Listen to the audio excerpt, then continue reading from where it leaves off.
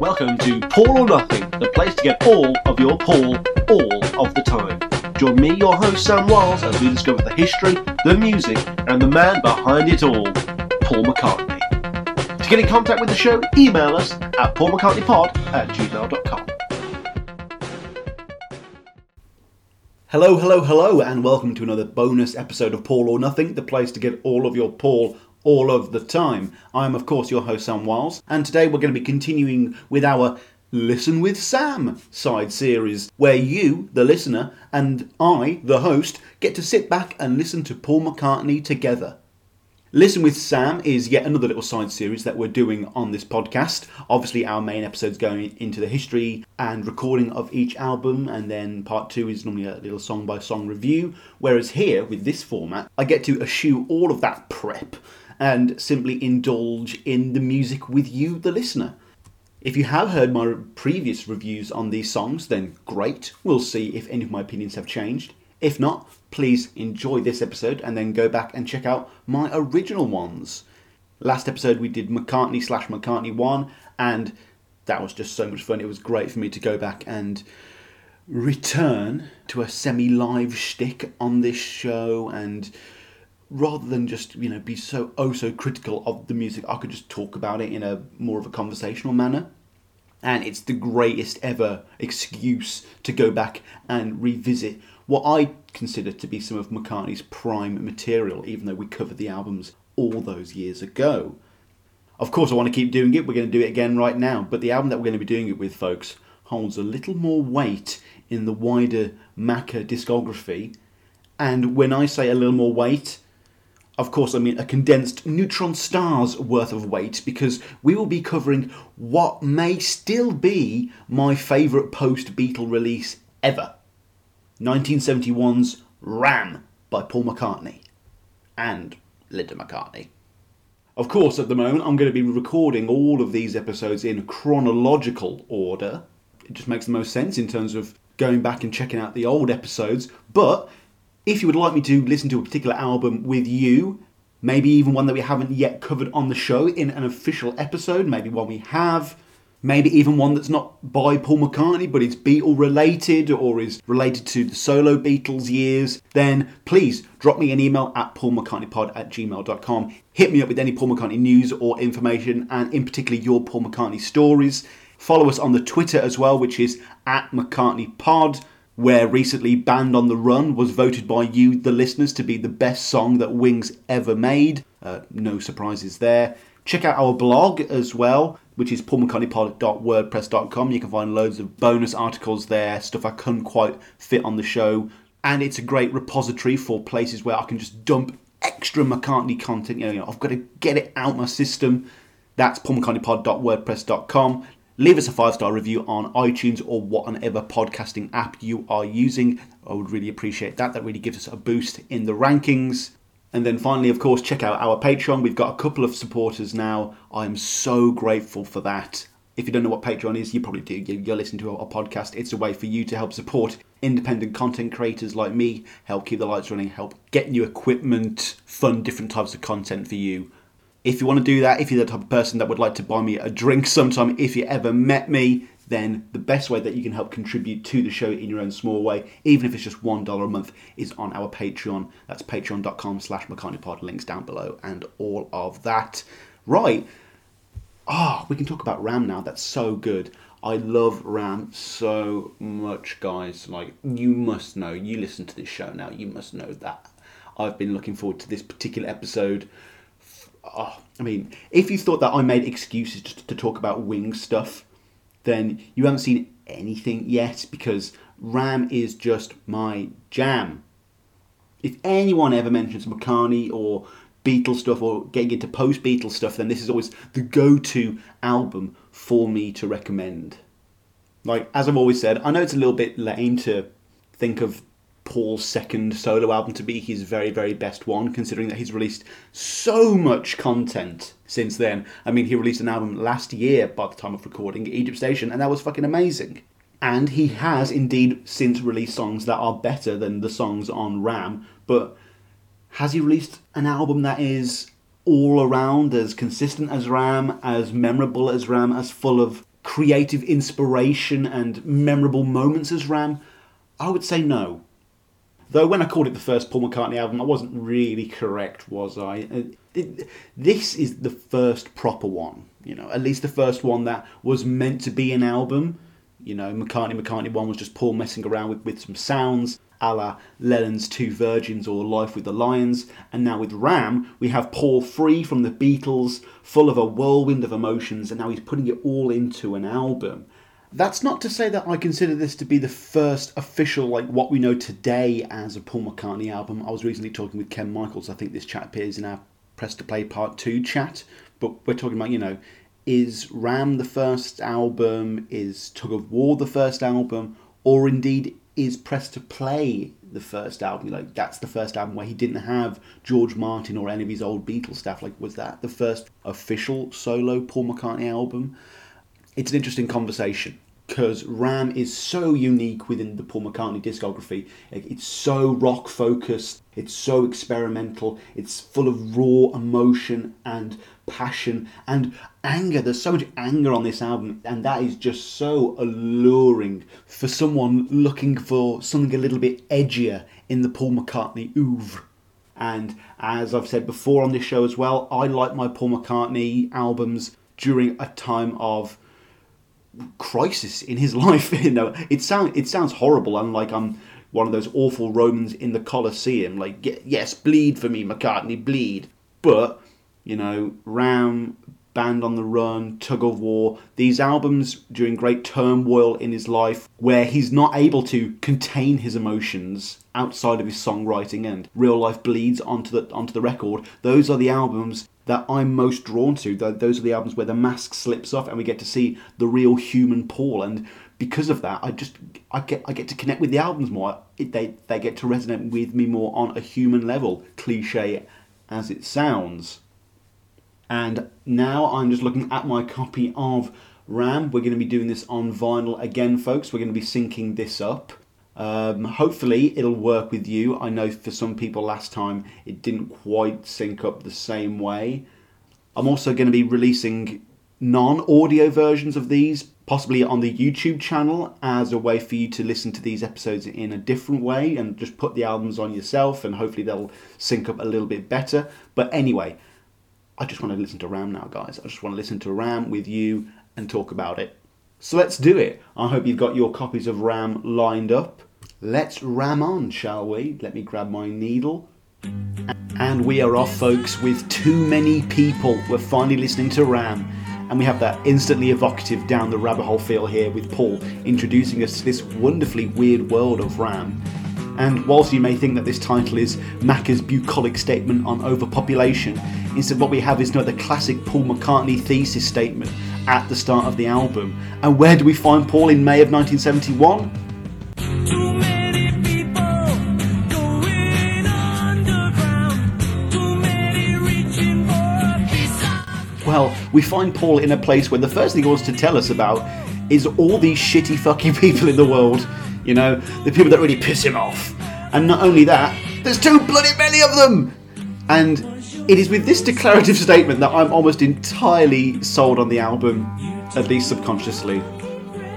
I know Silly Love Songs is always the song that he cited for McCartney addressing his critics, but this is Paul venting his frustrations in a far more relatable manner, i.e. through a massive rant, and I love that. This is confrontational, this is aggressive, and this is, as is all great Macca media, distinctly very un-Paul McCartney. The prospect of Paul screaming about what annoys him for 4 minutes is just so appealing to me. And with all this raw passion on display here, along with the fact that this is so ambitiously produced and such a fully realised song, we can tell that Paul is going to have a whole lot to say across this album and that it's all going to sound really good. I know we're already on the first song of the album, and I know that I've listened to all of this music free of any contemporary environmental influences like post-Beatlemania, but I've always struggled to empathise with why people didn't like this album when it came out back in the day. I mean, were you around in 1971 when this came out? Do you actually know anyone who was around when Ram came out and didn't like it? All the literature says that no one liked Ram when it came out, but I'd love to question any of you on this heresy. I guess this is the best time I'm supposed to bring up Hugh McCracken here, the guitarist, who's just absolutely tearing up the record with his presence here, you know? Paul's going to go through a lot of guitarists over the years, and so far, in my personal journey, I've not met anyone that has matched Paul as well, stood so confidently alongside Paul as well as Hugh McCracken does here. Again, very un-McCartney, but we have a decidedly strong electric guitar presence on this album. Of course, with help from Dave Spinoza too, and despite the fact that Paul's live show is one of the biggest rock acts going, rarely do we get whole albums, you know, that are this consistently heavy and guitar focused.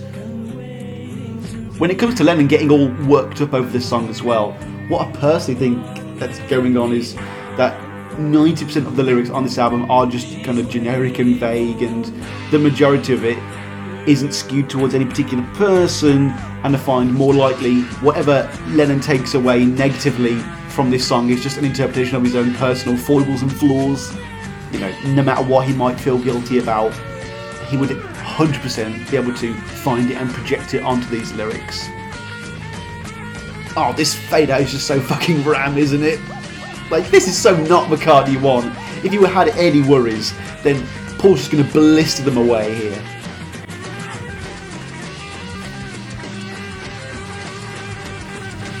Oh, that's just so good. And we're going back down that rabbit hole again. Very stonery, very inviting. Oh, and that bass is just so lush as well.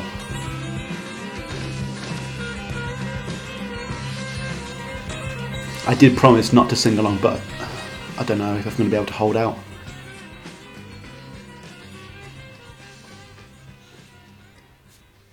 And then, before we have any chance to recover, Paul continues to press the assault with 3 legs, and already 2 songs in we can see a world of difference from the last album we listened to, aka McCartney 1. Here we've just got consistently high production. We have 2 songs in a row with a focus on electric guitar, on a heavier, more tonally consistent sound. And very shockingly indeed, we have 2 fast, energetic songs in a row to start the album. You know, this is Paul letting us know from the get-go that this is going to be the antithesis of McCartney 1, because he knows how people responded to that album, and he's going to give us what we wanted and then some.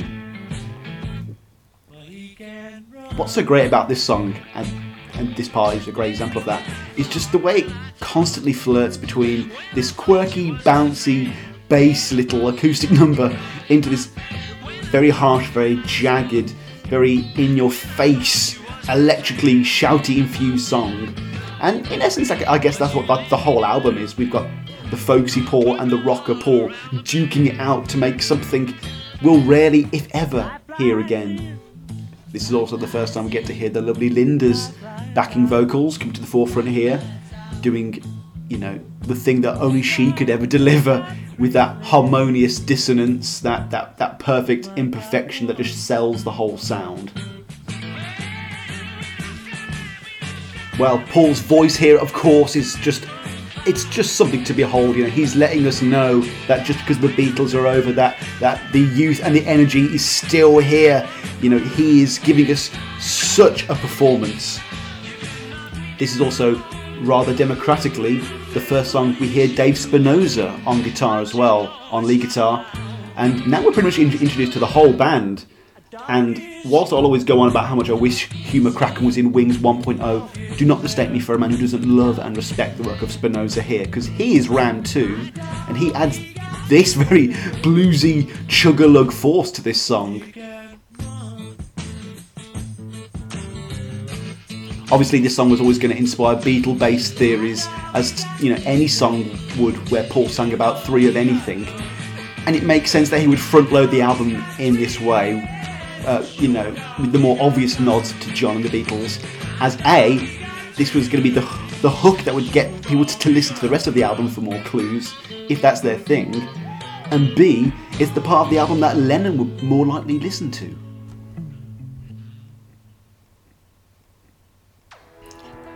Moving on now to the semi-titular song Ram On, and I think it's safe to say that this is low-key one of every McCartney fan's favourite little ditties.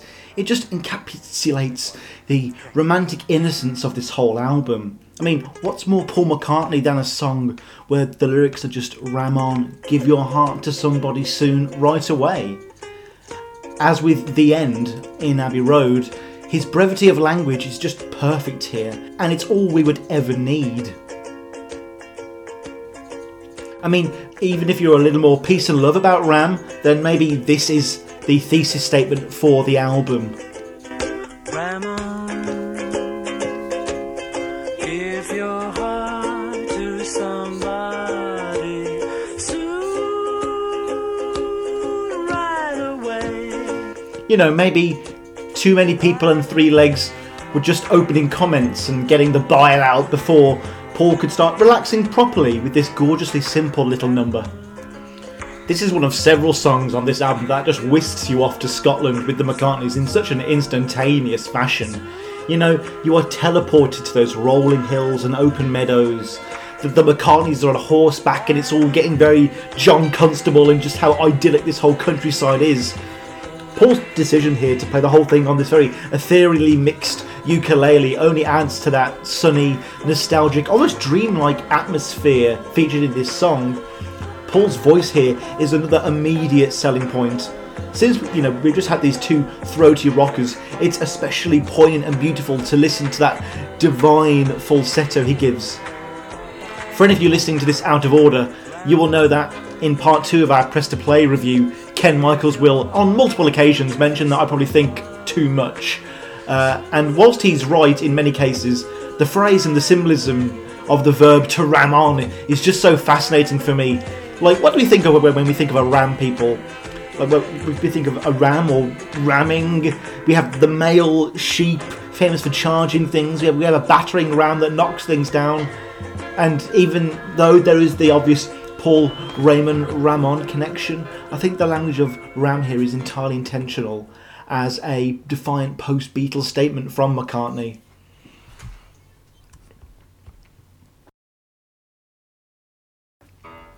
And pressing on with side 1, we have Dear Boy, aka my favourite way to address any male younger than myself. This is the first song on this fucking album to actually be credited to both Paul and Linda McCartney. You know, this album supposedly by Paul and Linda McCartney. Wink, wink, nudge, nudge. She's credited with 6 co-writes on this whole album. But, you know, since this song is about her ex-car sales husband, I can see why she would have a particular input on this one.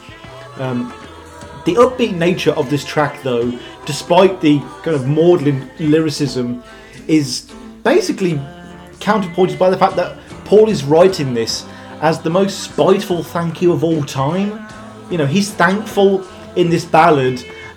He's writing a tribute to the stupidity of Linda's previous lover.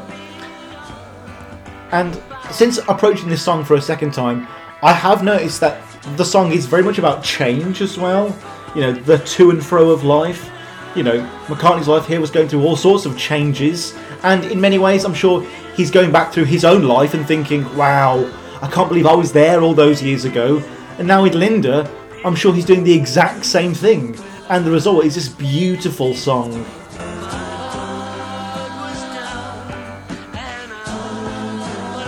Actually, on a personal note, coming back to this song in particular, Dear Boy does actually resonate with me somewhat, as I can remember similar words to the lyrics being spoken to me during a breakup, albeit in a more or less laissez-faire manner.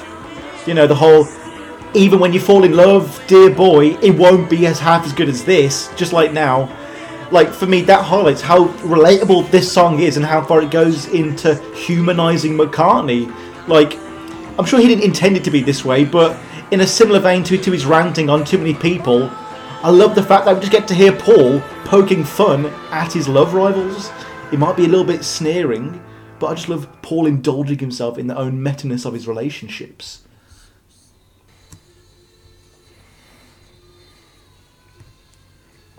We're so sorry. Then we come on to the penultimate track for side 1, Uncle Albert, Admiral Halsey, because it would not be a true Paul McCartney album without a song or two with 2 titles now, would it? Of course, this is Paul's magnum opus in terms of his ability to blend disparate tracks together and write multi-part songs. This is going to be him showing us that he can do what all 4 Beatles had done on Abbey Road and more. Obviously, this is the first part of the song, the We're So Sorry segment. This was apparently written as a conceptual apology to the older generation.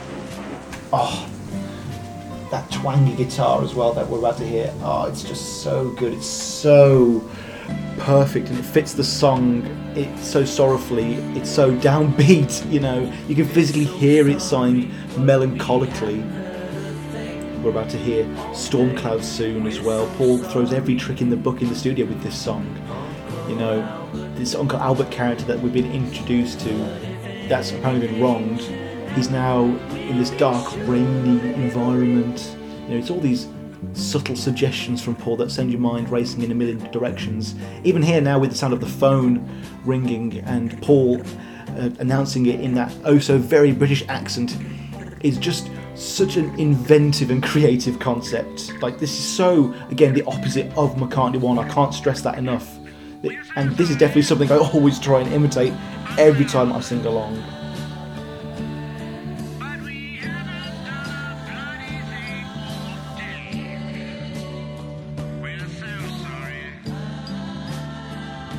Uncle Albert.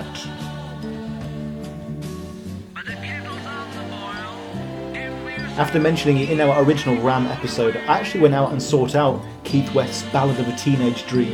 And if you listen to that song, you only have to hear it for 30 seconds to know exactly how this song was inspired by that kind of shifting type of pop, you know, melodrama.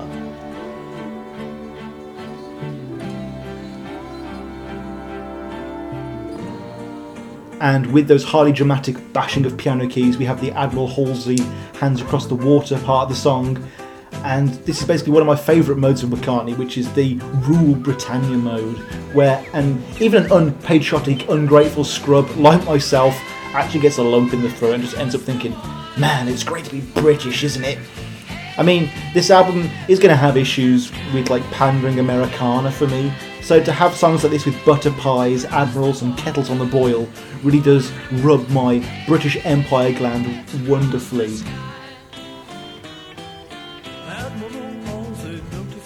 Oh, the lyricism is just, you know, going from oddball silliness here to just full-on surreal and abstract. Like, it stopped making sense ages ago, and now if you're just trying to pay attention to that kind of stuff rather than just go with this wonderful vibe, then you are getting it lost.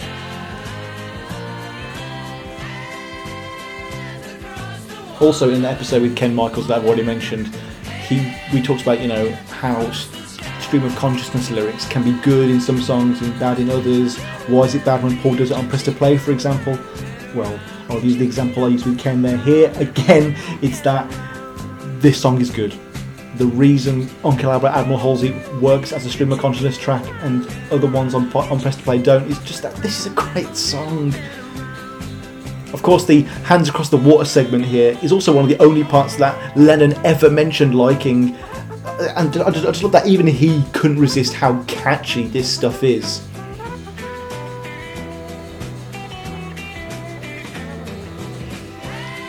Of course, this song as well also featured in Only Fools and Horses in the episode He's Not Heavy, He's My Uncle, where Uncle Albert goes missing and they play the We're So Sorry, Uncle Albert stuff, and it fits so well. And the moment I saw the phrase Uncle Albert, I was immediately thinking of the character of Uncle Albert Trotter in Only Fools and Horses. You know, he's such a classic British character for a guy like me. And in the early days of the Paul or Nothing podcast, I was also simultaneously doing an Only Fools and Horses podcast.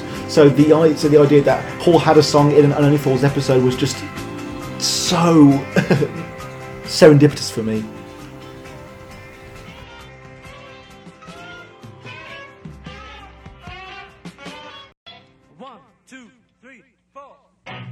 And rounding off the first half of Ram, we pick things back up again with the rambunctious Smile Away.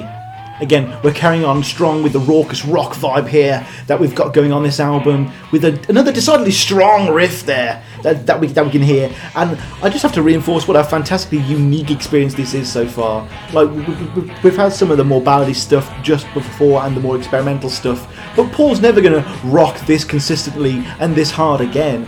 And it's just so exciting to hear him actually put his money where his mouth is and try to create something that he knows is going to match or top John and George's guitar output. The guitar tone and sound in this song is just so satisfying here, especially in the solos. Like, there's a real dirtiness to it, but it still has that familiar McCartney brightness that you need to keep it light and cheerful. That being said, silliness is inherently a McCartney staple, and the bouncing doo-wop backing vocals of the bow-ba-da-da-doo-da, bow-ba-da-da-doo-da, performed by Linda actually, is such an enjoyably sing-alongable counterpart to the main part of the song, with those very upfront main vocals and an aggressive guitar. Like, the fact that there is a potentially very hard rock track that is trying to make its way out into the world here, but it has Paul McCartney and his childlike exuberance bringing it down and not allowing it to get too heady or serious, is so entertaining for me. And it's actually some really good sequencing, because, you know, like I said, we've had Dear Boy and Uncle Albert, and to go back to the genuine harder stuff would have just been a little bit too jarring. So to have one of these rockers that's, you know, more light-hearted, where you can hear Paul having fun around in the studio, is the perfect way to keep up the positive vibe on an album like this. Like, I'm so excited to go to side 2 now.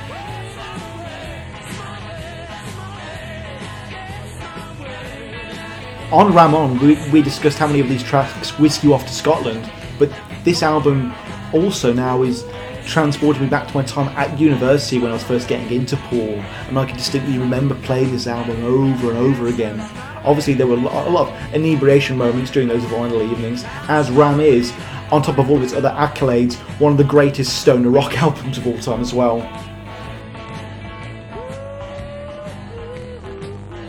This is also the first of 2 songs that would appear during the Wings Over the World tour, as we detailed in our Live Over Groningen episode. And even though I adore those live versions, it is here with the studio version that my heart and loyalties will always lie. Like, yeah, all the Wildlife stuff did sound a lot better live on that tour, but the Ram stuff has and will always continue to sound superior as it does on this record.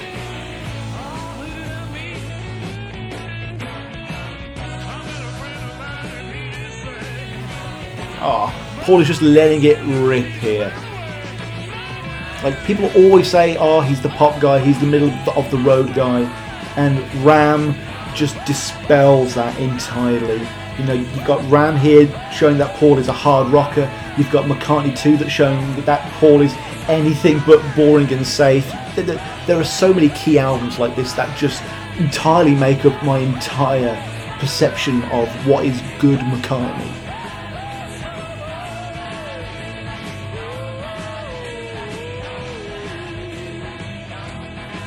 And now we come to the end of side 1 of my vinyl disc there. I have to turn it over now, like you had to do back in the day, children. The vinyl disc has now to be physically moved.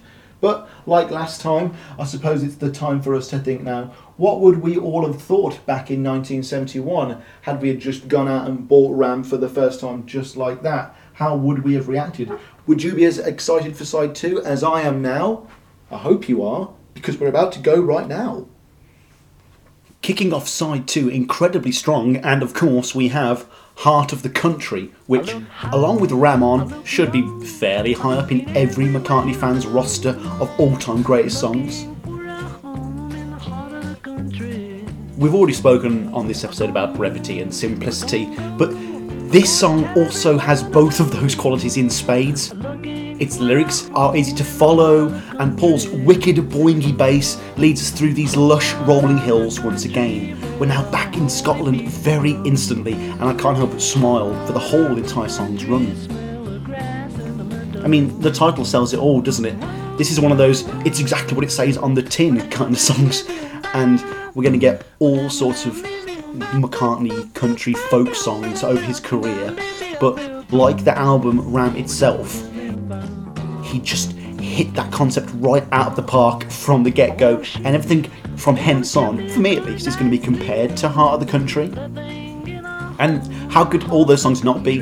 This is the single most wholesomely endearing track on this entire album. You know, it has that true McCartney universality for me, whereby you could see it as a children's song, a granny song, a folk song, a country song, or, as good friend of the show Tom Quee always mentions whenever I talk to him about this album, the greatest stoner song ever.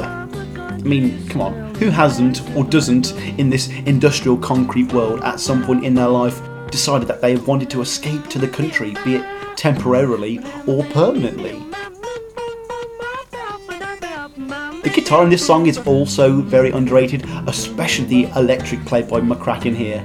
And if you listen to the song with a good pair of headphones, you really get to pick up on his additions on this track, and they're just so mellifluous and chilled out. It fits the song so well. Like I've said, I love McCracken's work on this album.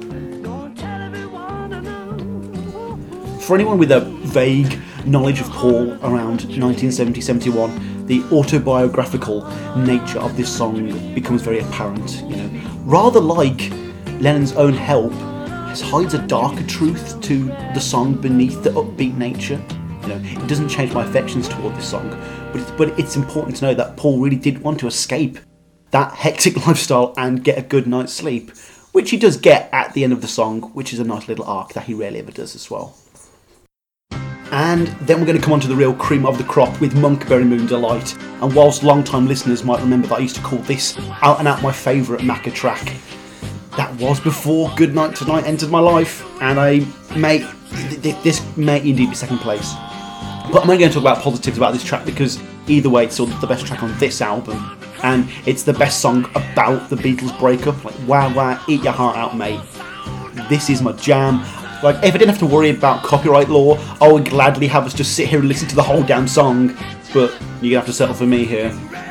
Of course, this was the first song written for the sessions right after the breakup of the Beatles had been finalised, and the inherent drama, emotion, chaos and turmoil is just so effectively thrown into the pot that we are hearing now.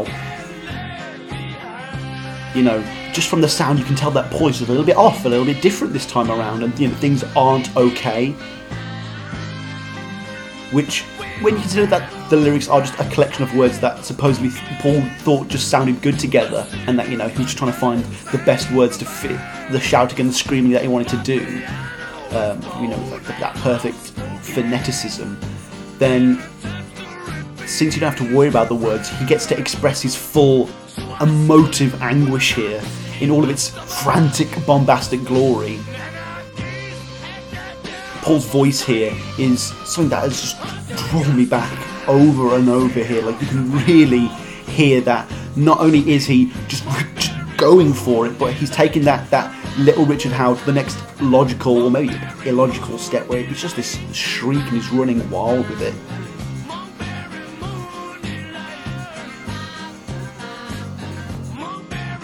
Speaking of the lyrics though, maybe I'm thinking too much here, but like, maybe Paul was refraining from writing about a song directly about the Beatle breakup, you know, rather than being too on the nose.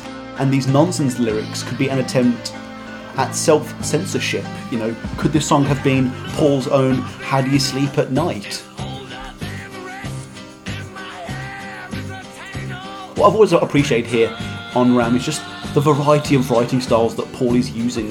You know, we've had those Keith West style multi-part tracks, straight up rock anthems, we've had Stream of Consciousness, we've had sing-along folk songs, and now Paul with this kind of phonetic nonsense lyrics, shall we say. Paul is just giving us the variety that only the Beatles could offer and that none of the solo Beatles are ever going to hope to achieve. You know, the breadth of genre being as well produced as it all is across the board just makes Ram a runaway success. You know, he throws so many ideas at you, and yet you were able to pick it all up the first time and still want to go back and listen to it a second time. Look, I cannot get enough of this track. Again, with Paul's vocals here, we're getting some more of that painted McCartney silliness that just keeps it all lively and spirited in that schoolboy sort of way. just going off the rails. The same can be said for Linda's spot on little ba ba ba ba ba. Again, being instantly catchy, and it works within the limitations of her vocal range. It's very inclusive of him and very sweet to have her on this song, especially on the Beatles breakup song. It's kind of poetic in that sense. Though it's probably not hard for Paul to write Linda vocals. I think he was doing the same for Ringo's vocals for all those years. There are two great covers of this song that I do want to shout out. The first, as you may have guessed, is the Screaming Jay Hawkins version, which is a cover that just makes so much sense. And then there's the insane cover that I found on YouTube that I will link down below by Club Helmbrecker featuring Rylan Ramhain, and oh, it's so good. And the fact that it's called Ramhain obviously didn't go over my head.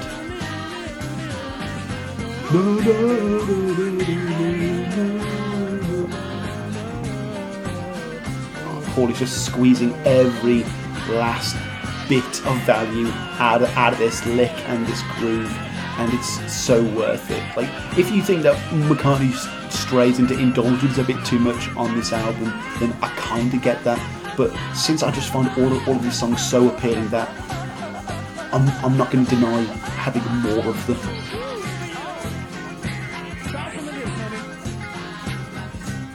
That little bit there, that little back and forth always remind me a bit of the ending little bit of Hey Bulldogs, where Paul and John talk to each other as well, but I'm not sure how many of you think the same there.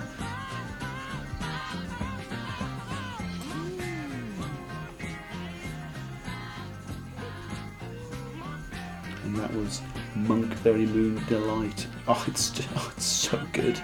And he's not going to slow the pace of this album down at all here. We're going to go right into another delightfully gruff and rough guitar riff here, as we're going to leap into Eat at Home. And this is the second of the songs from these sessions that would one day accompany Wings on their first European tour. However, again, Paul's experimental mastery of the studio at this point, and Linda's polished vocals that you hear here, you know, he's just so crisp and clear, and he's able to do so many things that Wings could never do. That, of course, this is the superior cut. Obviously, we've got to get around to addressing the meme of this song, and that how it's about Paul licking a lot of Linda lips, if you know what I mean, and talking about the ones on her face. And I'm sure you do. But yeah, I think this is just the best song we're ever going to get on the subject of Cunnilingus. And not just from Paul, but from anyone. And may I say, I do love that Paul put so much energy and exuberance into this song, as it reflects, I hope, the attitude he must have for partaking in such an activity though.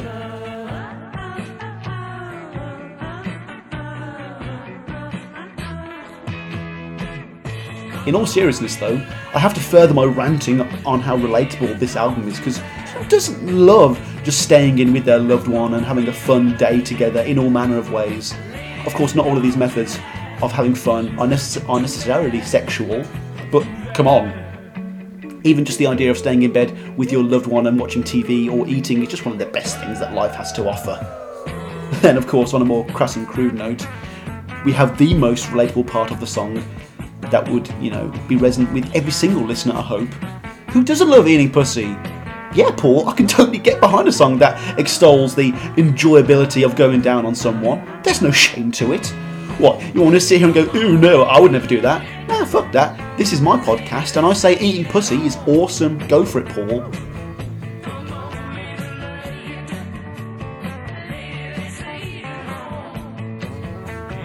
As well as being the opening for the Wings Over Europe tour, Eat at Home is also the second song on the Bruce McMahon Show, which is an episode that is going to be coming very soon. But yeah, in that concert film, you're treated to this song with the most gorgeously vibrant HD footage.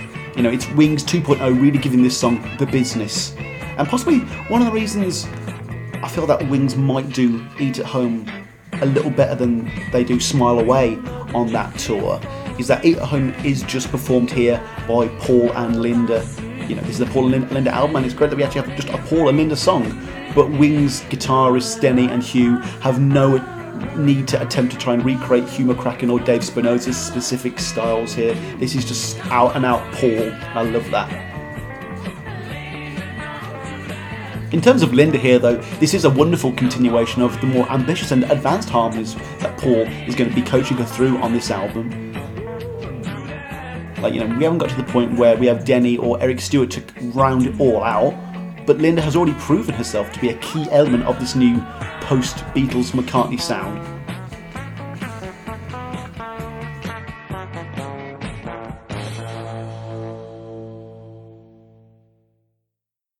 Moving on to the real penultimate track of this album, that's not just a reprise, with Long Haired Lady. Again, another top tier McCartney song, with an incredibly simple premise. Yeah, it may be a little heteronormative, but even a guy like me who digs the old pixie cut and the occasional bald chick, who hasn't fallen for or been attracted to in some capacity to someone with long hair before? So this is supposedly the first part of the two-halved Long-Haired Lady song. This is the Long-Haired Lady part, and the more I think about it, I do prefer the first halves of both this and Uncle Admiral Halsey.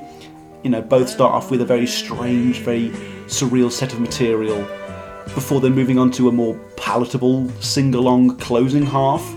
And I'm not going to shit on the Love Is Long part of this track or anything, but it is going to be indicative of Paul's freedom now as a solo artist to instantly switch to a reliable McCartney melody at the drop of a hat whenever he feels like it. Not that Macca's copying out or anything. Looking at this song as a whole, one of the most engaging parts of its makeup is that not only does it kind of keep you on edge and attentive with its shifts, but the contrast between all of these mini movements just makes for a more interesting texture, to the song. Like, for once, Macca has been consistently subverting expectations for so long on an album that now that even when he goes back to a regular McCartney mode, that in itself kind of becomes exciting and refreshing.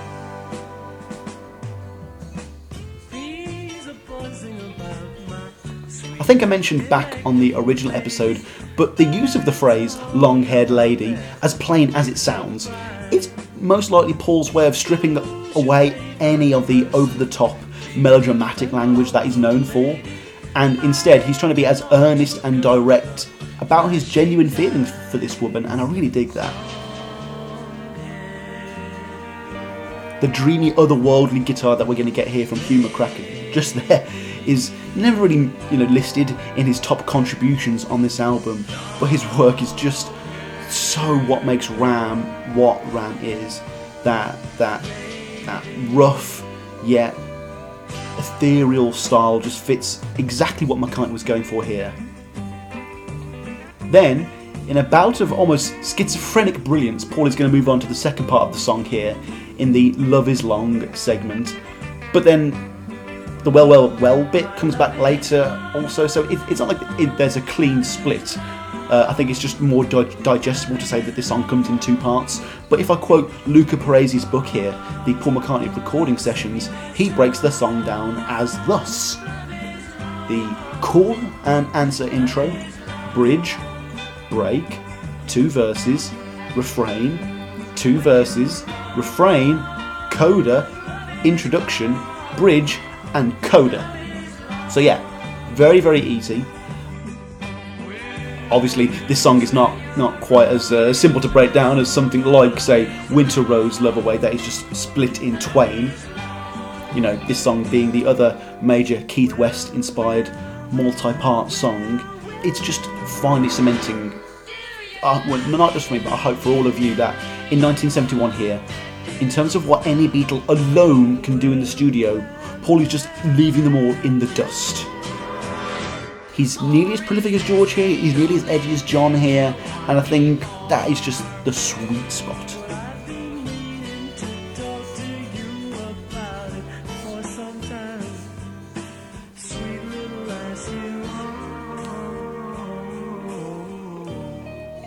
So many people must have heard this song and been either attracted to a long-haired person or with a long-haired person and instantly associated this song with them. I'm sure many of you out there have as well. I just wanted to take the time on a long song like this though, just to reiterate why Ram is the best album. And you need not look any further than the early Wings era, because it is just dominated by awesome Wings cold cuts. I Lie Around is my favourite Wings B-side and my favourite Denny Lane song. Little Woman Love, which was the B-side for Mary Had a Little Lamb from these sessions, is another B-side that I really have an affinity for.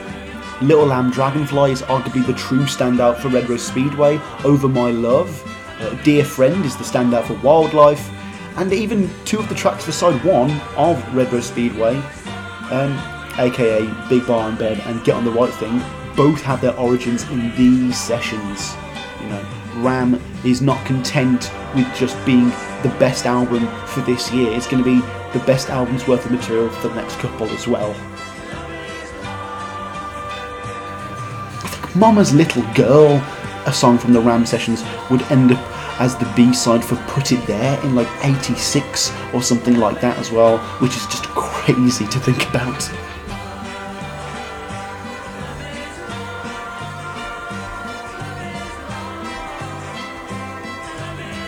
Oh, no, sorry folks, just looked that up. That came out in 1990. Man looked something up on the computer to fill up time for a song that is very long.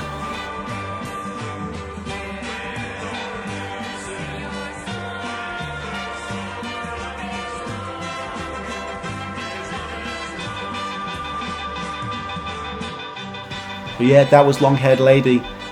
Wonderfully transitions here into a reprise that I didn't expect the first time I heard this album. With that whimsical whistling, we are cued into the reprise of Ram On, Welcome Back, Ram On. Again, it wouldn't be a true Paul McCartney album without a reprise on it now, would it? But yeah, this is just really beautiful. Of course, it is just an extended cut of Ram On. And in terms of sequencing here, basically this is just going to serve to give us a bit of breathing room between the two huge closing numbers.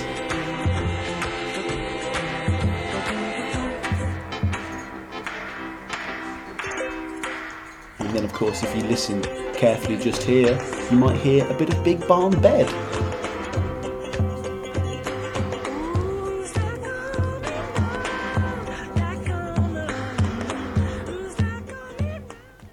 And last but certainly not least, rounding off Ram, we have The Backseat of My Car. And once more, Paul is writing this passionate pool of songs that actually connects with people on a base level. Sorry to go on about this, folks, but I'm really feeling it on this listen. This time it's about teenage love and running away, and that might be more superficial of the experiences that this album has to offer, but it's the closer, and you kind of want just something simple and powerful to cap things off on that high note. Though, just as we're getting into this track, one thing I do want to point out again, is just how quickly this album's flown by. I mean, it's a fairly standard length for a McCartney album, but for me, this 43-minute or so experience feels only like 35 minutes. And even then, those 35 minutes have flown by. But that's just what happens when you are gifted with so many consecutive hit Paul McCartney numbers.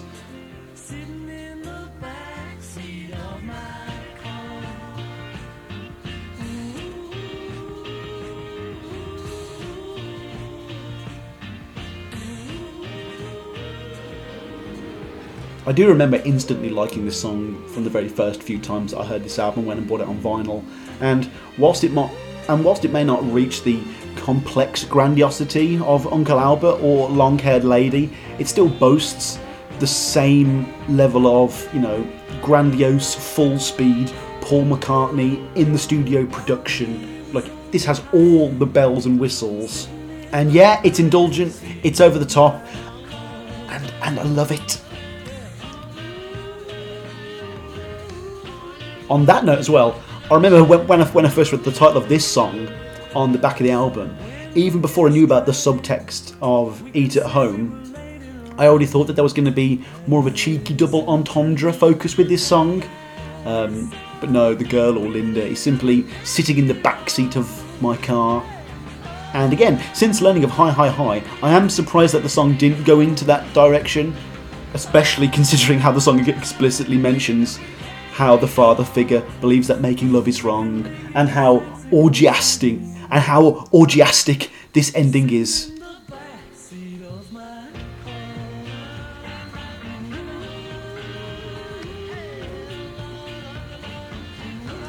After I did the original episode, I did actually discover that this was yet another song that McCartney had been shopping around as a potential track for the Beatles' Get Back / Let It Be project. And like Harrison's All Things Must Pass, I can only imagine what the final album would have sounded like if this had been included.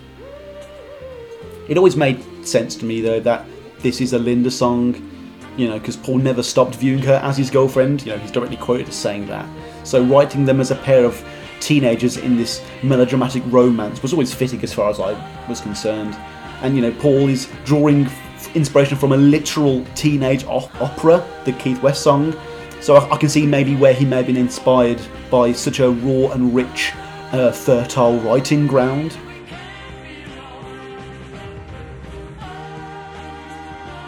Because the most important thing for me with this track, and Paul is just demonstrating it right now, is just how cinematic and immensely emotional the song is.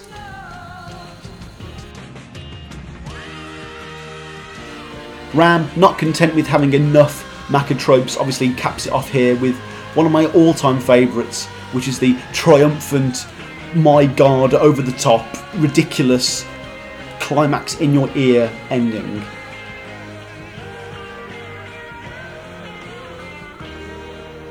McCartney's vocal here, as we close, is just so much fun to listen to. Like, he's just cutting loose with that early 70s raw, very maybe I'm amazed,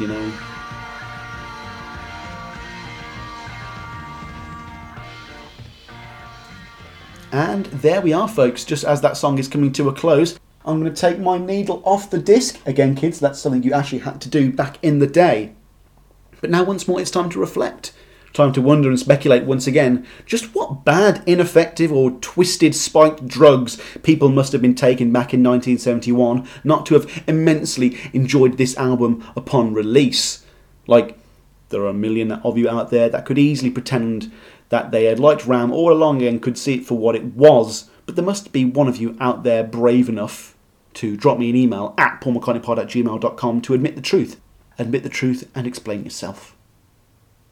Anyway, enough of that. You just heard 1971's Ram by Paul McCartney, and at the same time you just listened to another edition of Listen with Sam. I, of course, was Sam, and thank you so much for joining in. I hope you've enjoyed the show and have relished in the opportunity to revisit this particular album as much as I have. Thank you for your support, everyone. Thank you for listening and downloading this episode. Lots of stuff has been recorded this week. It's been my week off work, so expect lots of content over the next coming weeks. Pops of Peace Part 1 will be the next episode you will hear. I promise you that. That is ready to go. Of course, if you want to get in contact with the show or give me your Paul McCartney story, your particular Macca tale, drop me an email at paulmccartneypod@gmail.com. Hit us up on the Twitter, of course, which is at McCartneyPod. Check out our blog, which is paulmccartneypod.wordpress.com. Leave us a 5-star iTunes review. Find us on Facebook and YouTube simply by typing in Paul McCartney Podcast or Paul or Nothing. And of course, finally, if you want to consider supporting the show, if you'd like to ever buy me a coffee or a drink sometime for the work I do here, then consider supporting us on our Patreon page down below, where people are supporting the show for as little as $1 a month, $2, $5 a month, anything just to help keep the lights running on the show, help get new equipment, and maybe even get some new guests or different exciting content in the future. Our upcoming Bruce McMouse episode, for example, was paid for with money from the Patreon, as was our episode on Mark Lewison's Hornsey Road, as I bought the ticket for that show with Patreon funds as well. Thank you all so much, folks. This has been Paul or Nothing, Listen with Sam side series, one of our 80 million little side series. Denny Lane has probably already been playing us out for some time by now. Peace and love, keep listening to Paul. Play us out, Denny.